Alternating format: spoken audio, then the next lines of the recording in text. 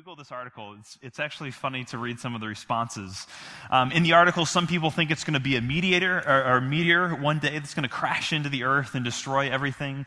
Others say, well, eventually the sun is going to die out, or maybe it's a global pandemic, some disease that we can't stop, or maybe it's going to be a nuclear war, or maybe zombies. I don't know if any of you have seen the World War Z film yet. I mean, there's lots of visions, right, in theories about how the world is going to end.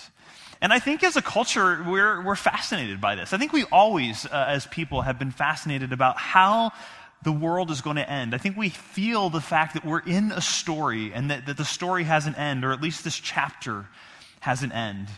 I mean, you see this in lots of different films. One of my favorites, Dr. Strangelove from the 60s, is one vision of how the world might end. From Wall-E, The Planet of the Apes. What about Armageddon with Bruce Willis? All very different visions for how the world would end. But we're always intrigued by these, aren't we?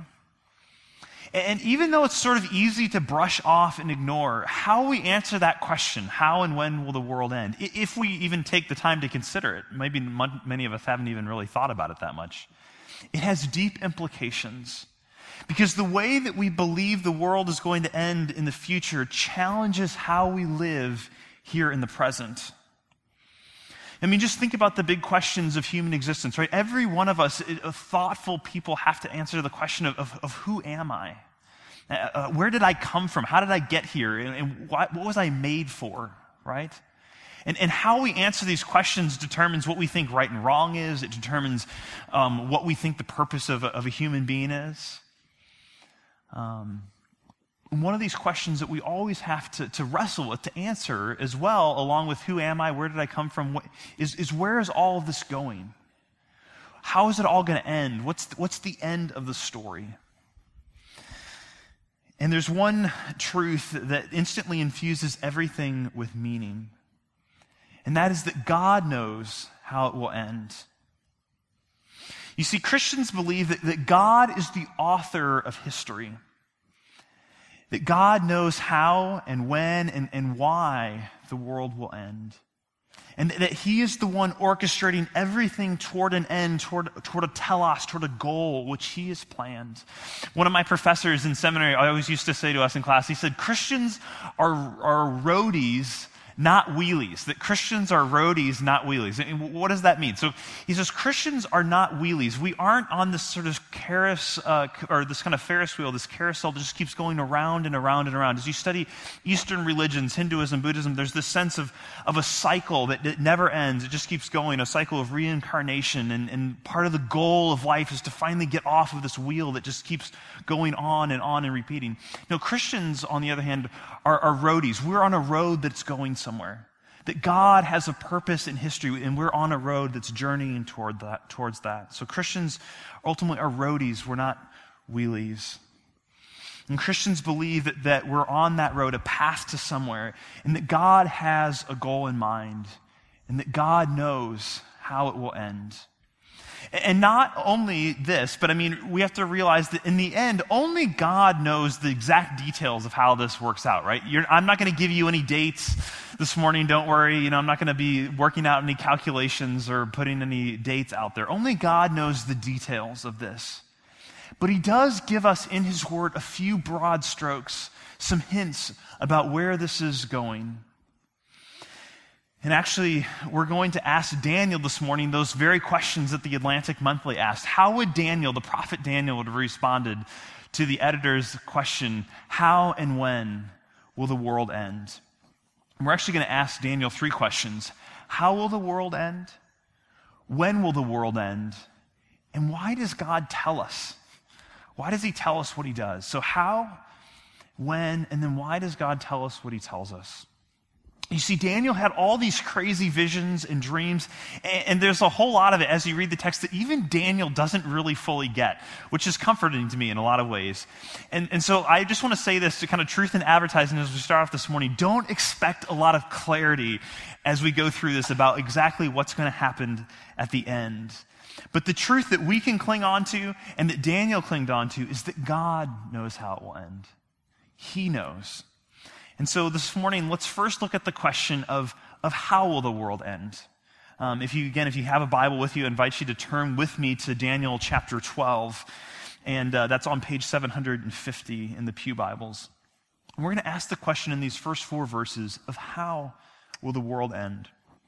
Now, some of you, if you're familiar with the Bible, I know many of us necessarily aren't, but if you're familiar with the Bible this morning, if you're at all familiar with the book of Daniel, you may be scratching your head and saying, why did they pick Daniel 12 to talk about? I mean, isn't Daniel the great story of Daniel in the lion's den? And isn't that the book where there's Shadrach, Meshach, and Abednego, the fiery furnace? And these are some great stories out of Daniel. Why did we pick Daniel 12? This seems really confusing stuff. And it is. But this passage, why we picked Daniel 12 this morning? Because this passage reminds us that every story, even the story that you and I are living out right now, has both a beginning and an end.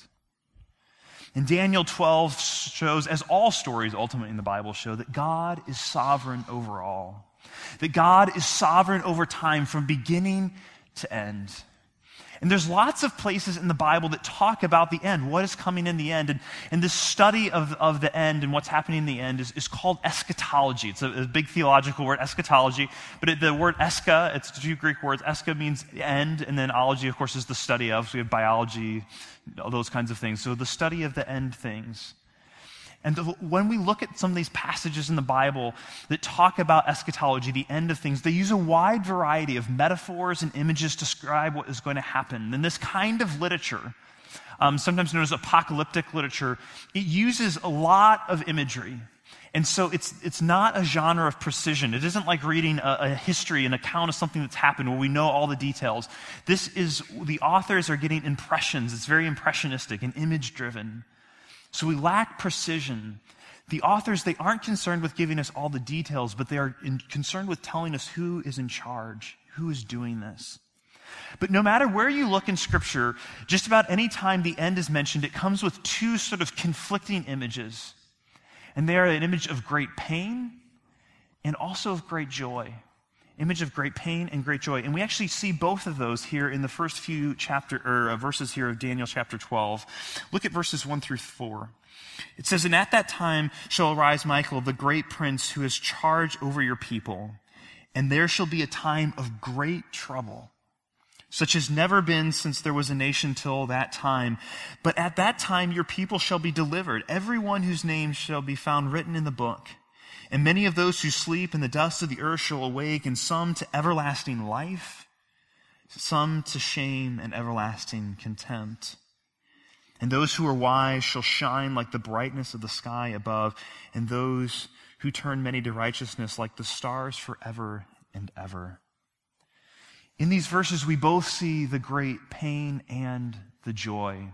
And in fact, Jesus in Matthew chapters 24 and 25 in the New Testament, in many ways is giving us a commentary on these verses from Daniel. Jesus, we know, is not only sort of the ultimate subject of Scripture, the one thing that the Bible is completely about, but Jesus is the ultimate interpreter of the Bible as well. And so as we look even into Matthew chapter 24 and 25, and we hear what Jesus says about the end, he uses the metaphor, I think, that combines both great pain and great joy. Jesus uses the metaphor of birth pains. And this is a metaphor that's beginning to gain a little bit more traction for me in my life, as I have a wife who is 5.5 months pregnant. And obviously I've never experienced this and won't, but everything I read in the books and firsthand accounts that childbirth is incredibly painful, but also is followed by incredible joy. And so Jesus employs this metaphor to describe the end of time, that it comes with great pain, but then it leads into something beautiful, a new beginning, a new start. And so first, in verse 1, we see the great pain. It says, "There shall be a time of trouble, such as never been since the time that there was a nation till that time." And this is what Daniel has been writing about actually for the last few chapters. So if you were to go back to Daniel chapter 10 and 11, he's already beginning. We're catching the very end of this. And he's describing all of the hardship that is coming. He says the end will be characterized by pain and difficulty, and persecution, deception, wars, famines. Jesus adds to this in our understanding. And Daniel, he knew something about hardship and pain himself, right? I mean, he is a prophet in one of the darkest times of Israel's history, just like we've looked at with Jeremiah in the book of Jeremiah and Lamentations. And even as we've been reading through Ezekiel, this is a difficult time in the nation's history. And Daniel himself was captured as a teenager. He was forced into slavery, exiled to Babylon. He was thrown into the lion's den for praying to the one true God. You see, Daniel, he knew suffering. But he writes at the end of Daniel chapter 12 that this is nothing compared ultimately to the suffering that's going to come at the end. You see, as Christians, we should never be surprised by suffering. And God's people all throughout history have always suffered, right? And as Christians who have a deep understanding of how broken the world is, who have such a robust understanding of what sin has done to each one of us, what it's done to the world around us, we should never be surprised that you and I, that humanity as a whole suffers.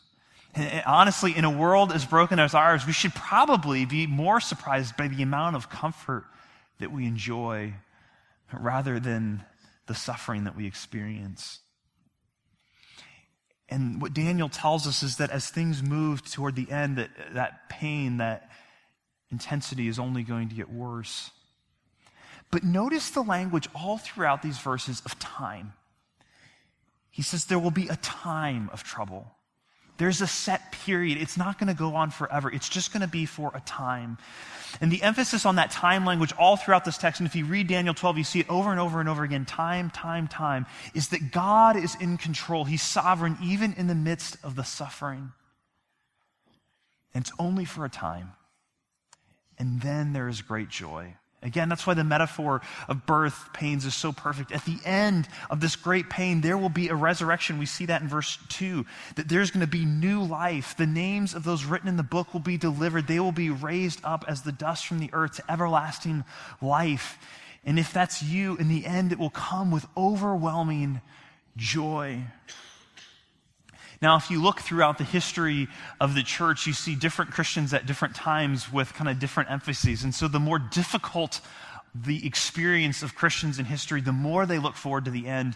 And the more comfortable their experience, oftentimes it's harder to look forward to the end. So if you read accounts of even the slaves in the United States and the spirituals that they sung, there's a great longing for heaven. But for us, I think oftentimes we have it pretty good here.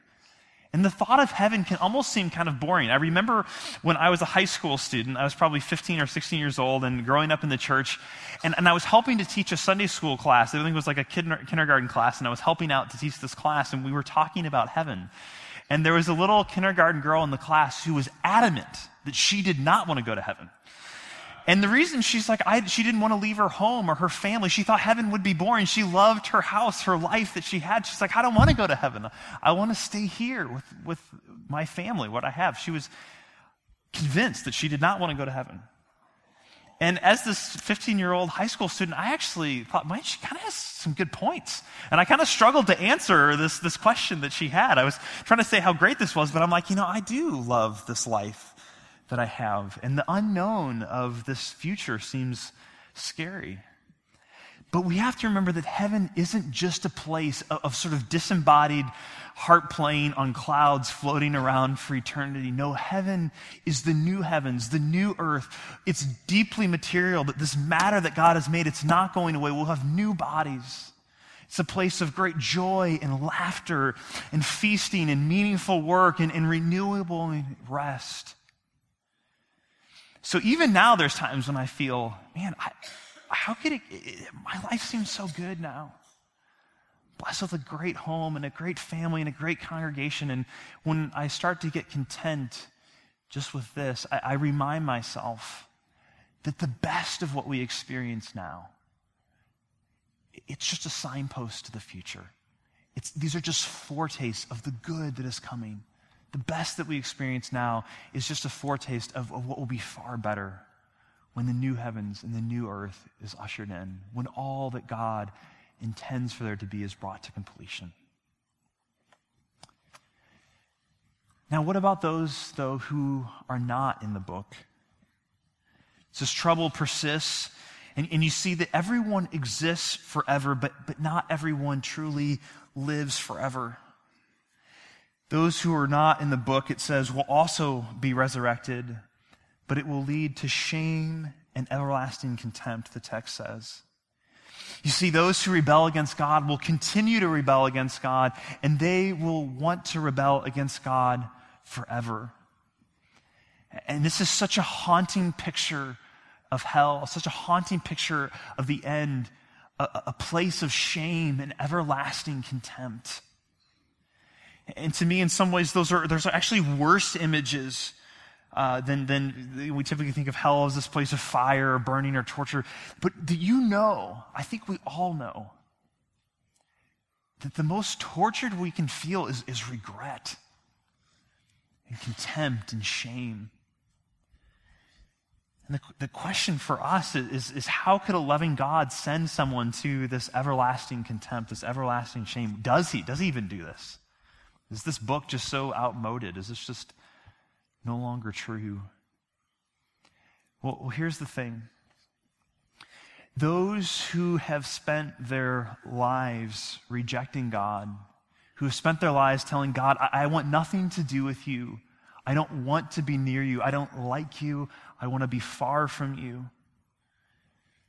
Those are the people who experience this everlasting shame and contempt. And what we see is that heaven, by definition, is the place where God dwells, where the fullness of his presence is. And I think we can sort of think of heaven as this kind of hedonistic place where we have all these pleasures in paradise and it's a cosmic reunion among loved ones. But ultimately, heaven is the place where God's presence dwells and where everyone there loves him above everything else. It's a place where God is treasured above all things. That's what heaven is. It's a place of great joy and a place where people enjoy God's presence. And so no one who spends the majority, the whole of their lives wanting to be far away from God, rejecting him, is suddenly at the end going to somehow decide they want to be in the place where his presence is more full than anywhere else. See, God lets us go the way we have chosen. If you live a life rejecting God, then you get to spend eternity in a place where he isn't. He honors our choices. And although the idea of God's judgment it's a hard pill to swallow, I don't like talking about it, I don't like thinking about it, but this book is so clear about it. It's true that it does give life meaning because it brings every action and attitude into something that matters, that God will vindicate what is right and he will judge what is wrong, that there is meaning to what we do. So for those who are written in this book, we don't know exactly what this is, but for those who are written in this book with faith in God who rescues, they experience everlasting joy. For those who persist in rebellion, everlasting shame. And again, we don't know the details of all of this, but God knows. And ultimately, I trust him. Because here's the thing, that God is always consistent with his character. He is holy and completely loving. He's holy and completely just. He is holy and completely merciful. And everything that he does is consistent with his love, his justice, his mercy, his truth.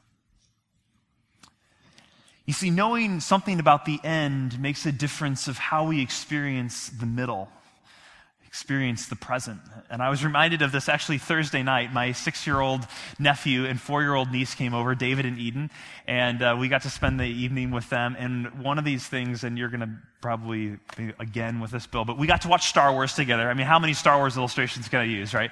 But we got to watch Star Wars together for the first time. And David and Eden, they've already seen Star Wars a lot of times, but we had never gotten to watch it together. And they're huge fans. I'm so proud of them. They love it, even at 4 and 6 years old. And like I said, they've already watched it a ton of times. They love it.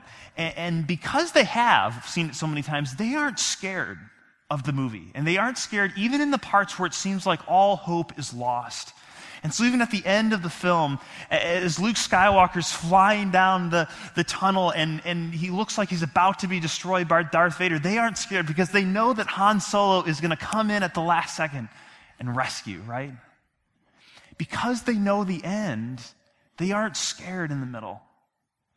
But I remember their dad telling me, he's like, yeah, the first time we watched it, I had to keep telling them all throughout that, now this is how it ends. Remember, this is how it ends. It's going to be okay. Good is going to triumph. We don't know all of the exact details of how the story will end. But here in Daniel chapter 12 and in other places in the Bible, God gives us a few glimpses, some of the broad strokes. And ultimately what gives us hope during the time between now and the end is that we know the author of the story. We may not know exactly how he's going to fill out those final chapters, but if we trust the author of the story, then we can have great confidence in the end that's coming. God knows the end. But now on to our second question. When will the world end? And probably some of you thought, well, there wasn't a whole lot of clarity there on the how, Bill. And if you felt that, you're going to actually feel it all the more on the when. But we all want to know, right? If we know that the end is coming, we want to know, when is this going to happen? And in fact, even in the text, someone asks the question, when is this going to end? If you look at verse 6, someone in Daniel's vision says this. He says, how long shall it be till the end of these wonders? And in verse 7, a voice answers, and this is what the answer comes back. It says, it would be for a time, times, and a half a time. And when the shattering of the power of the holy people comes to an end, all these things would be finished. And then if you look down to verse 11, it says something about 1,290 days or 3.5 years. And then it says in verse 12, the one who waits the 1,335 days, that's the one who is blessed. So the question is, when will the world end? Well, I think it's pretty clear here, right? It's a time, times, and a half a time. I'm surprised you didn't know that. This is clear, right? Wait, you don't have any idea what it means either. Okay, well, that's good, because I don't. And as I was reading the text this week, actually verse 8 made me feel really good. If you look down to verse 8, this is what Daniel says. He says, I heard, but I did not understand. Okay, thank you. Glad that we're not the only ones. I heard, but I did not understand. And then I said, oh my Lord, what will the outcome of these things be? In other words, Daniel is saying, God, this is really confusing. Daniel's experiencing this firsthand, and he's saying, I don't understand what's happening here. What is this times and half a time? He's just saying, God, I don't know what you're even saying to me. I'm writing it all down, I'm recording it. But what's the outcome going to be? What's the point of this? And I actually think the response is interesting. It might not be what you'd expect. When Daniel says, what is the outcome going to be? He doesn't get more information. He doesn't get an explanation. Rather, he just gets instruction on how to live now. If you look at verse 9, the voice comes back and he says, Daniel, go your way, for the words are shut up and sealed until the time of the end. So basically he says, look, Daniel, this isn't for you to understand fully. You just need to keep on living your life. He won't know when all this will happen, nor will anyone else. And ultimately, not even Jesus. Only God the Father knows, right? In the mystery of God's existence as Trinity, as one God, three persons, Jesus says, I don't even know when the time is going to come. Listen to what Jesus says in Matthew chapter 24, verse 36. He says, but concerning the day or the hour of the end, no one knows, not even the angels in heaven, nor the Son of Man, but the Father only. And this is why I've never understood. There's always been, throughout history, Christians who have determined that they're going to figure out the time. And I've never understood why people continue to persist in doing this, right? Because Jesus says, I don't even know. Only the Father knows. And so you get these people like Harold Camping, just this is last year, right? He predicted these 2 times, it gets all this media coverage, and then it doesn't happen, and then he's like, it was just a spiritual jump. The real thing is coming later on this fall, and then it doesn't happen again. It's like, it's for as much as this guy might know his Bible, did he miss Matthew 24:36, where it says, Jesus says, I don't even know. No one knows. Okay. So the Father is the only one who knows this. But you're probably thinking, Bill, can you help us out at all? Is there anything that we can know about this, about the when?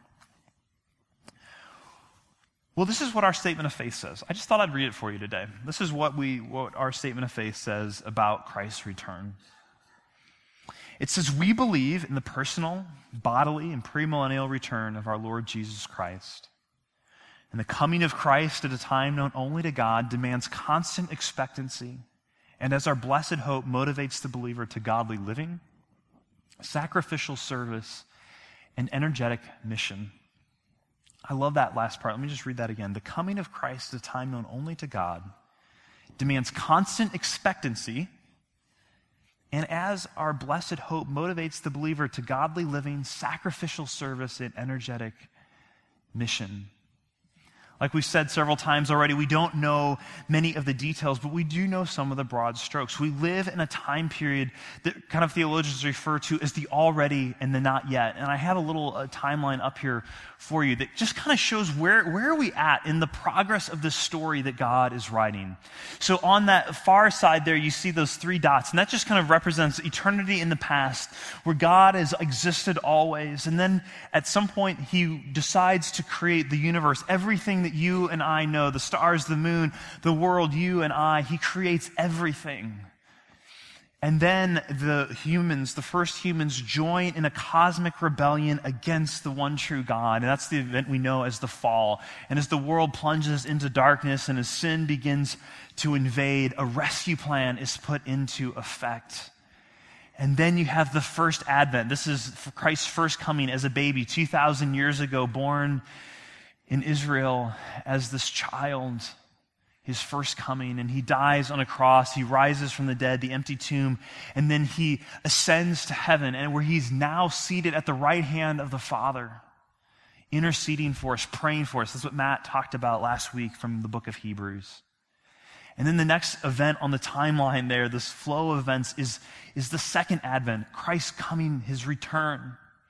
And then his return will usher in this time period called the millennium, which will be followed by the final judgment, and then the new heavens and the new earth. The new creation is when heaven and earth are joined forever, and God's people in Christ will live with God forever. This will extend in the other direction forever. So are you still with me? Is any of this making sense? Are you still tracking it all? So where are we at on the timeline then? So we're in between that first advent and the second advent, in between the already and the not yet. We're in this time where some of God's promises have already been brought to completion. The Messiah has come, but there's also a time where these things haven't yet been fully brought to completion. The truth is that we don't know how close we are to the second coming. We just know that we are closer today than we were yesterday. And this is why our statement of faith says that we have a constant expectancy for this to come. Now, some of you probably checked out for the last 2 or 3 minutes when I was going through that timeline. It's okay. You didn't miss a lot, actually. But you're probably wanting to know why. Well, but why does this even matter? What's the point? Well, here's the bottom line of what we need to know here about when is the world going to end. The question is that the answer here is that Daniel doesn't know. That Jesus himself and the mystery of the Trinity doesn't know. Only the Father does, which means that I don't know. It certainly means that you don't know when it's going to be. But the important thing for us to know about the when is that God knows. He knows, and he's bringing it about. So then the question is why does God even tell us any of this? If we don't know that many details, why does he give us any details at all? And I love how one theologian puts it. He says Jesus is eschatological. Remember that teaching about the end time? Jesus' eschatological teaching, like the prophets, is fundamentally ethical in its character and purpose. Jesus' eschatological teaching is fundamentally ethical in its character and purpose. Then he goes on, he's never interested in the future for its own sake, but speaks of the future because of its impact on the present. Let me read that again. He is never interested in the future for its own sake, but speaks of the future because of its impact upon the present. And this is so important. The Bible's teaching on the future are always about the present. They're always about how we are to be living now. And that's why God tells us anything about this in the first place. So why does he tell us? Well, I think for 3 reasons that we see right here in the text. First, he wants us to live faithfully. And he wants us to live wisely. And then he wants us to live normally in the present. So God doesn't tell us about the future to sort of satisfy our curiosity. Really what he tells us only raises our curiosity. He doesn't tell us just to give theologians stuff to debate about endlessly. He tells us about the future so that we would live faithfully, wisely, and normally right now. So first, that we would live faithfully. He tells us about the coming judgment, this resurrection at the end of time, in order that we would be faithful today, to make sure that we choose life. Every one of us is on a trajectory. Every one of us, our lives is heading in a certain direction. And this text reminds us of that, and it reminds us to live faithfully. Forces me to ask the question, am I headed on a trajectory toward everlasting life or everlasting shame? God wants us to know that there are two paths. We've seen this all throughout Open here as we've journeyed along, that there are two paths, there's two ways, and they lead in very different places. Which path are you on? Who are you becoming? Are you becoming the kind of person who continually seeks God or continually rejects him? Only a path that's centered on Christ ends well. This is not something that we earn, but is a gift that God offers to each one of us through his son Jesus. Have you put your faith in him? Second, God tells us because he wants us to live wisely. And did you see in verse 3 this language of wisdom that comes up? If you look back up to verse 3, it says, "And those who are wise shall shine like the brightness of the sky above." And the word that's used for wisdom here, it's a different word than what's ordinarily used for wisdom or wise. The word carries more of the idea of discernment, of paying attention, of being watchful.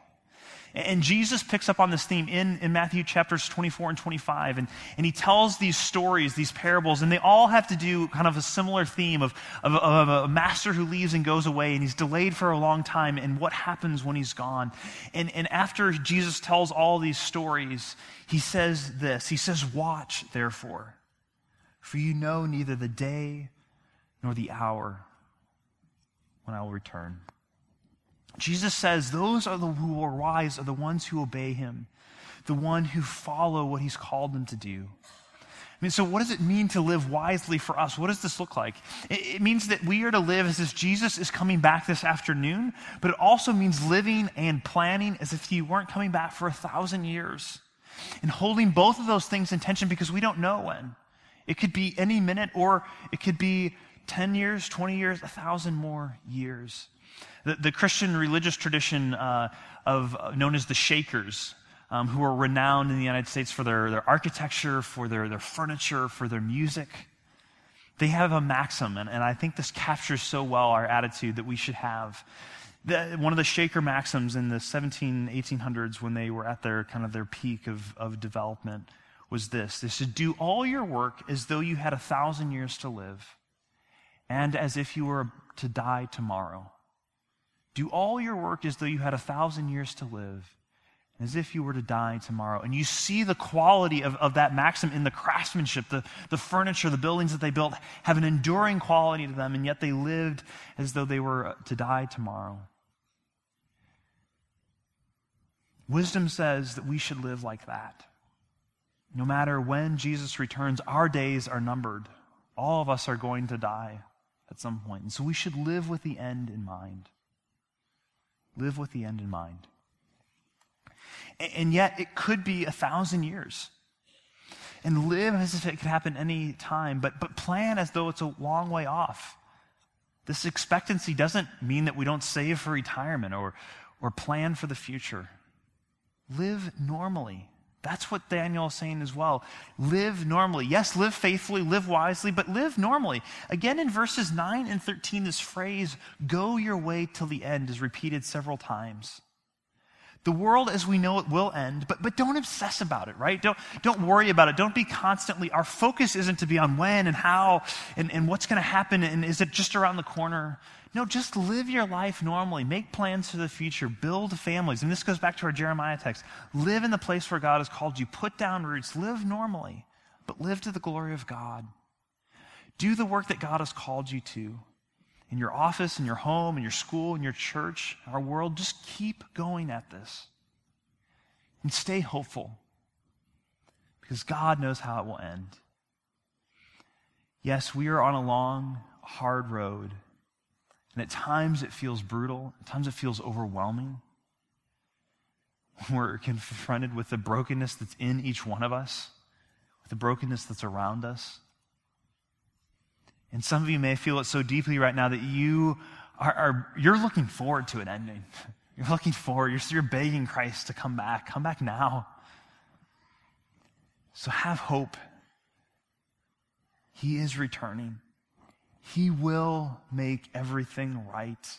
For those who know Christ, rest and joy and peace and relief, they are what is on the way. He will make it right. He will make me right. He will make you right. He will heal.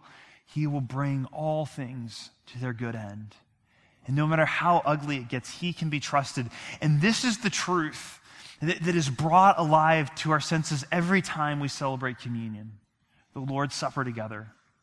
You see, for followers of Jesus, for those who know that he is the only hope of rescue, the end is not something to fear, because we know that in the end there is a new beginning, there is a resurrection. We know that Jesus has died to remove all of our shame and everlasting contempt. All of that shame was placed onto him, and we bear it no more. I love the song that we sang earlier this morning, Rock of Ages, cleft for me. Let me hide myself in thee. Let the water and the blood from thy wounded side which flow be for sin the double cure. Save from wrath and make me pure. This is the hope we have in Christ. See, Jesus, after he tells his disciples about the end in Matthew's chapter 24 and 25, he says these words to them in Matthew chapter 26. Listen to this. He says, now as they were eating, Jesus took bread. And after blessing it, he broke it and he gave it to his disciples. And he said, take, eat, this is my body. And then he took the cup, and when he had given thanks, he handed it to them, saying, drink of it, all of you. For this blood is my blood of the new covenant, which is poured out for many for the forgiveness of sins.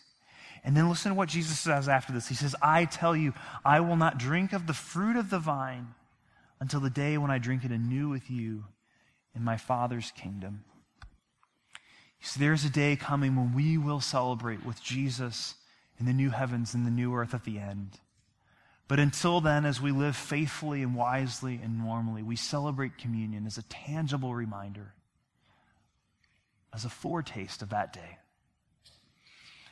When we celebrate communion here at Christ Community, you don't have to be a member at our church to participate in that. If you are a follower of Jesus, if you sing the words of Rock of Ages, that he is the only hope that I have, then you are welcome at the table to celebrate with us. When you come, it works best if you kind of come out these side aisles and then return through the center aisles. There's communion stations here in the front too, and then there's two in the back. And this communion station in the back has gluten-free communion elements available.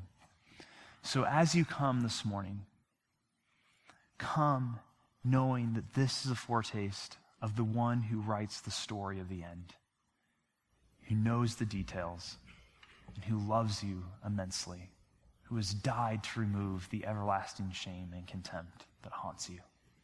Come to the Lord's table when you're ready.